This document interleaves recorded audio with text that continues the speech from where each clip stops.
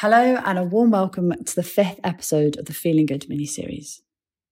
My name is Serena, I use the pronouns she, her, and today I'm rejoined by Becky to discuss the very important topic of supporting young people's mental health in school.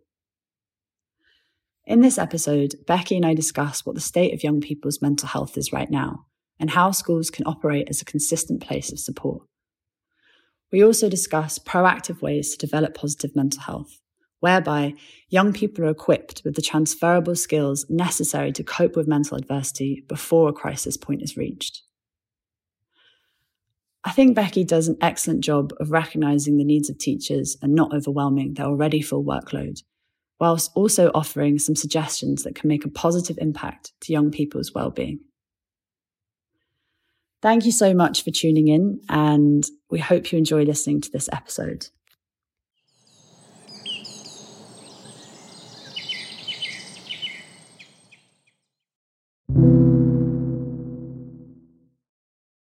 Hi, Becky. It's so nice to have you here for the 5th podcast of the series. We're going to be talking about supporting young people's mental health in school. And I was wondering before we start, if you could first tell us a bit about your background as context while you're here today. Hi, so I've been a teacher for about 11 years now, and my background is English teaching. Before I was a teacher, I was a youth worker for a few years, and now I work part-time for the charity that we both work for, the Foundation for Positive Mental Health, and I work as a schools liaison officer. But I also teach part-time at a school for boys with social, emotional, and mental health issues. Amazing. Yeah, I'm very grateful for your experience because I have lots of questions to ask you today about the topic. I think it's important to note there are so many different forms of support for young people's mental health in school, and it varies massively across the UK and even from school to school. So we're going to be talking today about embedding kind of mental health skills within the curriculum, and maybe some of the approaches that schools can be doing to support young people. And my first question is, why do you think it is so important that we support young people in school? I think schools are a really ideal place to provide support to young people because they're there every day. They've got a lot of adults with a lot of experience, a lot of expertise that can be used to help young people to manage, in some cases, their own mental health before it reaches crisis point. I think one of the biggest issues that we have in schools is that we have these backlogs, these waiting lists. We have so many resources out there to support mental health that young people and actually sometimes staff in schools struggle to sift through to access and know which are the best ones to go to. So we want to make sure that young people have a bit more of a comprehensive or a bit more of an accessible list that they can know straight away to go to for different types of support, and that adults in schools know exactly how to support young people as well and what they can be doing day to day. Yeah. And also within that, it kind of, I guess, serves as a consistent place for that access as well. It's like you say, they're there every day. So yeah, I think a problem that's kind of come up in more recent years that I'm sure a lot of people would agree with is that with the rise in social media, young people got access to a lot of information and not all of it's good information. So schools serve as the place that continues to support young people in sifting through that huge amount of information that's out there and finding support that's right for them and that's sort of accurate, tried and tested, scientifically proven, making sure that what they're getting is good for them. Yeah, I think that's so important. We're mentioning the importance of supporting young people's mental health in school. What is the state of young people's mental health right now, would you say? Well, according to recent studies, in the past 3 years, the probability of young people having mental health problems has increased by 50%. And I think that we can all acknowledge that the pandemic has got a lot to do with that. 5 children in a classroom of 30 are likely to have a mental health problem, again, according to recent reports. These reports come from the charities Young Minds and the Children's Society. And they identified some key issues when working with GPs about identifying kind of the mental health needs of young people and how best to support them. And they talked about the fact that more than two thirds of young people said they prefer to be able to access mental health support without going through their GP. And I think we understand people that work with young people know the kind of stigma attached to mental health, the way that young people feel about making things more formal, and sort of the insecurities that young people have, and that the actually going in to see a doctor might feel quite intimidating for them. We referenced before the long waiting times that young people are experiencing in terms of getting mental health support. And then GPs themselves in that study identified that there are major gaps in local early support services. So things like youth clubs and charities and that sort of thing, the wraparound care that can provide early mental health support. So, and I think the focus of us as a charity is we want to do a lot of preventative work. We want to be proactive rather than reactive. So our kind of our grounding is in teaching people skills to support themselves before it reaches crisis point in terms of their mental health. And that way, if we apply that approach to schools and to young people, if we can teach young people skills to support their own mental health before it reaches crisis point, it doesn't mean that we don't need to put more funding in to reduce these waiting times. It doesn't mean that we don't need to improve the resources out there for young people and improve schools' access to resources. But it just means that it can work alongside it to take some of the pressure off. Yeah, so it's not like an either or kind of situation. You were mentioning skills earlier. What skills could young people learn before reaching a crisis point? Some of them might sound like common sense, and I think that's the barrier that we need to break down a little bit. Where when school staff that haven't got a lot of experience with mental health, when they think about providing mental health support, and I know this was a worry of mine before I became more interested in and started to work more in mental health myself. I felt like I'm an English teacher. What do I know about mental health, and how can I possibly say the right things to support young people? And I'm worried about saying the wrong thing and actually making things much worse. So some of the strategies, some of the skills that we talk about can seem like common sense. And I suppose it's reinforcing the message that some of the common sense ideas are actually good ones. And there's a reason why they're common sense ideas. So things like school staff talking about feelings and how different things like the news or different events make us feel, and making that commonplace. So just making that part of the conversation in the classroom so that young people understand how to talk about feelings, and that's modelled. Also talking about how we can change the way we feel by different things that we do. So as a teacher, if I go in and say, I had a really sort of stressful week last week, went home at the weekend and I felt like I needed to feel better by Monday. So I made sure that I went outside and had plenty of walks, spent plenty of time in nature. I exercised. I talked to some friends. I went out with some friends. I socialized. I went to a youth club. If I'm a young person, I got involved in my football. I did some dance. Talking about the different things that we as adults can do to change the way that we feel, to make ourselves feel better, and modeling that to young people so that they understand that there are things they can do in their own lives that are accessible to them that can make them feel better.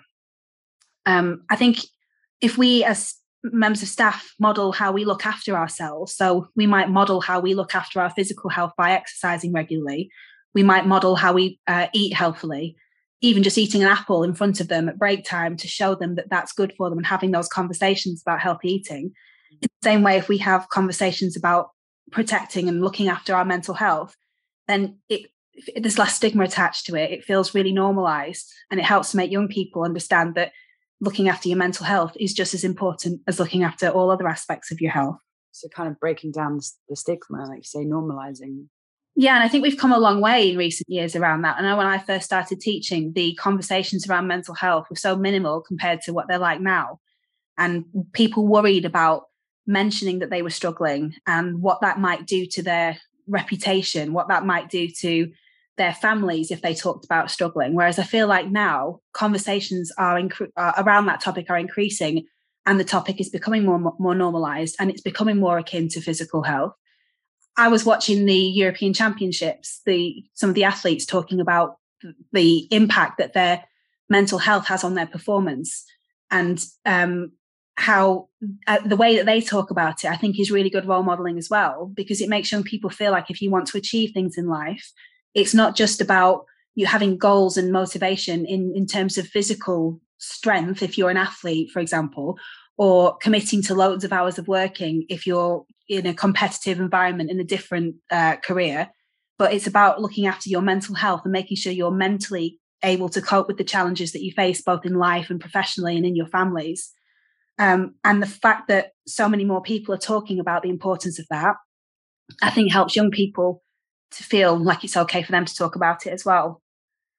Obviously, there are some more specific things you can do about, aside from the conversations around how you feel. One of the biggest things that's maybe not given the kind of attention that it could do with having is around breathing to calm the body.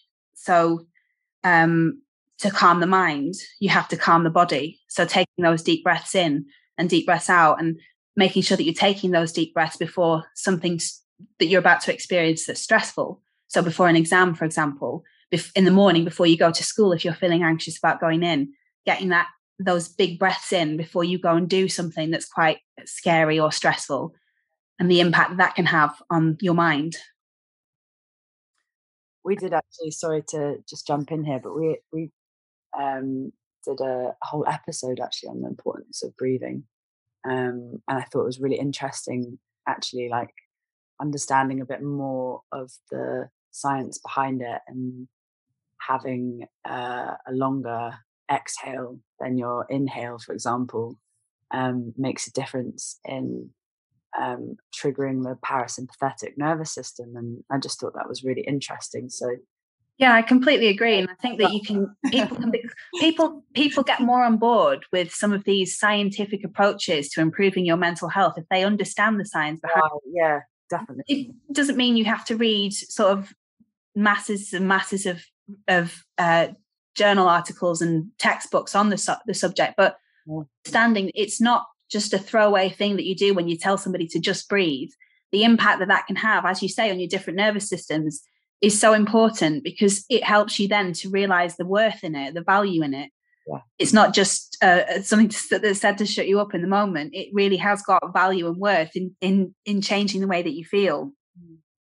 I think sometimes, I know myself as a teacher in the past, I've worried about, and I alluded to this before, saying and doing the wrong thing when it comes to young people, not quite knowing and having the confidence myself in what to say to support them. And I've perhaps underestimated the importance of them seeing healthy habits in me and how that can impact upon them.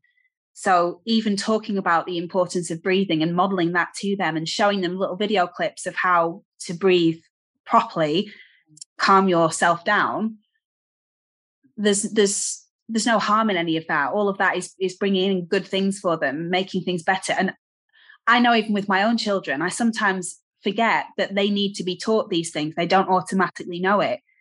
To be taken through it step by step, because this might be the first time they've ever heard this information about something that could be so key for them in a moment of panic or stress. So I have to remember that we all had to learn it from somewhere. Yeah. We can be the people that teach that. They're in school. We talked earlier about the fact that young people are in school 5 days a week for a lot of the year. It's a really good opportunity for them to learn life skills, not just skills for their subjects. Yeah, transferable skills that can, help them thrive in life. Absolutely. Even as a parent, I think sometimes I just assume this is happening in schools, not because I've got huge expectations and think that school needs to bring up my children, but just kind of assume their knowledge comes from school. So there are things I can do as a parent at home. Yeah. I know about a bit more now because of my work in mental health. But before that, I think there were definitely things that I just took for granted that they would learn it somehow. But the people in their lives, the adults in their lives, are the ones that can teach them those skills, whether they dedicate lessons and lessons and lessons to it or just a few minutes a week. Yeah.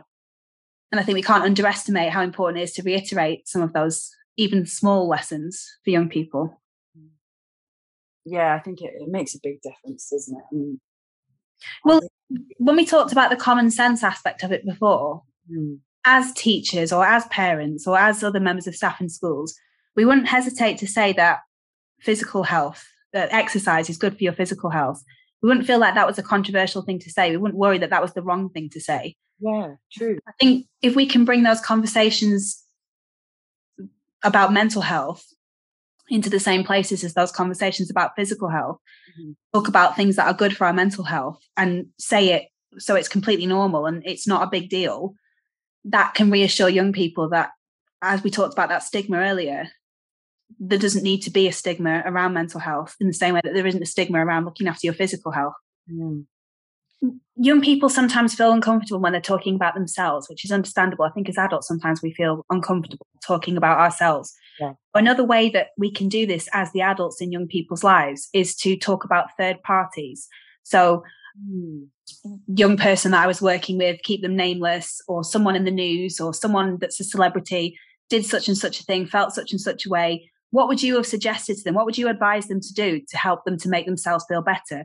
Because talking about them in the third person like that can help to open up those conversations and provide solutions to young people without young people worrying that they're revealing really secret themselves. So I think sometimes if you notice that a young person seems anxious about something and needs some support, but it would make them feel more anxious if you directly approach them in the first instance to offer that support, you could open up those conversations, describe their sort of scenario or link aspects of their scenario and talk about how we might resolve that, give some tips around it, and they're taking away those tips without feeling uncomfortable about it being about them. No, I think that's brilliant. Yeah, sort of removing the personal element to it, because that can kind of create a barrier. Sometimes our work as advocates for mental health is to reassure people in their normal lives that actually they've got a lot of knowledge and a lot of skills that they just need to know are good skills and good knowledge to have and can support them, and that they access these skills and knowledge when they need them. And understand that although there are many people who do reach crisis point and need some more sort of intensive intervention, there are also lots of things that we can do before we reach that point, and hopefully to avoid reaching that point, that can help ourselves in our everyday lives in the same way that healthy eating and exercise can help to look after our physical health. So it's just understanding that we're probably a little bit more knowledgeable and a little bit more have a bit more expertise in ourselves. Yeah, I think. Yeah, so like reassuring people of that, I think is important. Going back to those three things that I mentioned that the report came out with between Young Minds and the Children's Society, about why it's difficult sometimes, why there appears to be a mental health crisis amongst young people, is the lack of early support services. And in our own work at the charity, sometimes I don't think it's that there's a lack of resources. I think it's sometimes that there's so many resources out there. It's really difficult, as we mentioned at the start of this episode, it's really difficult for young people to know where to start. So I think in our notes for this episode, we talked about including a lot of charities that you can access in different ways. And I think that bit's important. Directing young people to a website such as the Samaritans or Childline is one thing, but they might think then, oh, do I need to ring them? And I'm not really comfortable with having a telephone call in the same way that I'm not really comfortable going to see a GP.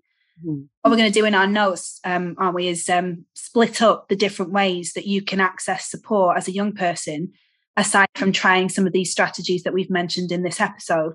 So you can call people, you can text them or chat online, or you can email them.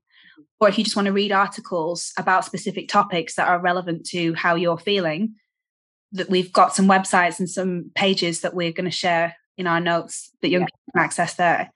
So young people need that guidance from us as adults. They just need to know where to look, what type of support to access, and to make sure that the support that they are accessing is not just some random TikTok video of someone that doesn't know what they're talking about. Make sure the person that's in that video is somebody quite credible that's giving advice that will be helpful and isn't going to cause more damage.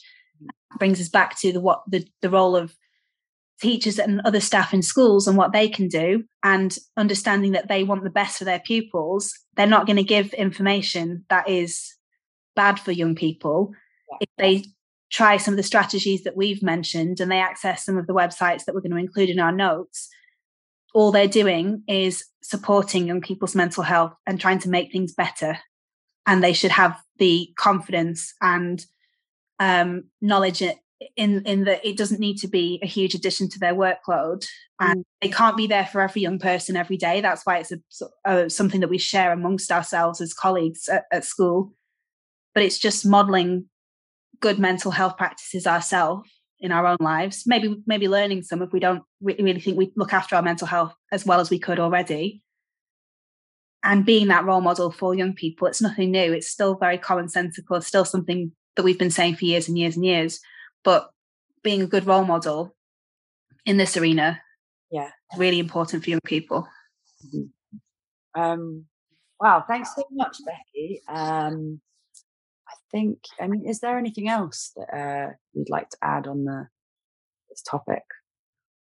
I think just that before I started to get a bit more involved in the area of mental health, and before I started to work at a school supporting pupils with social, emotional, and mental health issues, my understanding of what good teaching looked like was a little bit more narrow. And I feel like it's opened me up to the fact that there isn't one size fits all, and there are things that I could do better. And I've been learning lots. Even though I've been teaching for 11 years, I feel like you can never stop learning. And having this toolbox of lots of different strategies that might support at different times is so important. Not everything will work for every young person, but being open-minded to the fact that there are lots of different things they could try and suggesting that to them and responding to their needs in the moment because you have the knowledge, because you've taken an interest in it. For me, that's helped to make me a better teacher. So I hope that other people that maybe have reached a point in their career where they're not really sure what else they can do to improve, maybe they could start to look into some other aspects of the whole package and developing young people outside of their subject as well. But yeah, the other thing is, despite the fact that there are things we can do to improve, it's also accepting that there is only so much we can do. And ironically, part of looking after our own mental health is not to take on too much. So not to add too much to our workload so that our own mental health is affected. So it's what you can, little things can make a huge difference. You don't have to save the world, but you might make a difference to one young person's life if you model the way that you change the way you feel, or you model good habits in mental health. Yeah, I love that message to end on, that small things can make a big difference. So yeah, thank you so much, Becky, for sharing your wisdom with us today. And thanks to everyone listening. We will, of course, include those resources mentioned in our notes. And any questions anyone may have, please do get in contact with us on social media. We love hearing from you. And yeah, thank you. Thanks, Becky. No worries.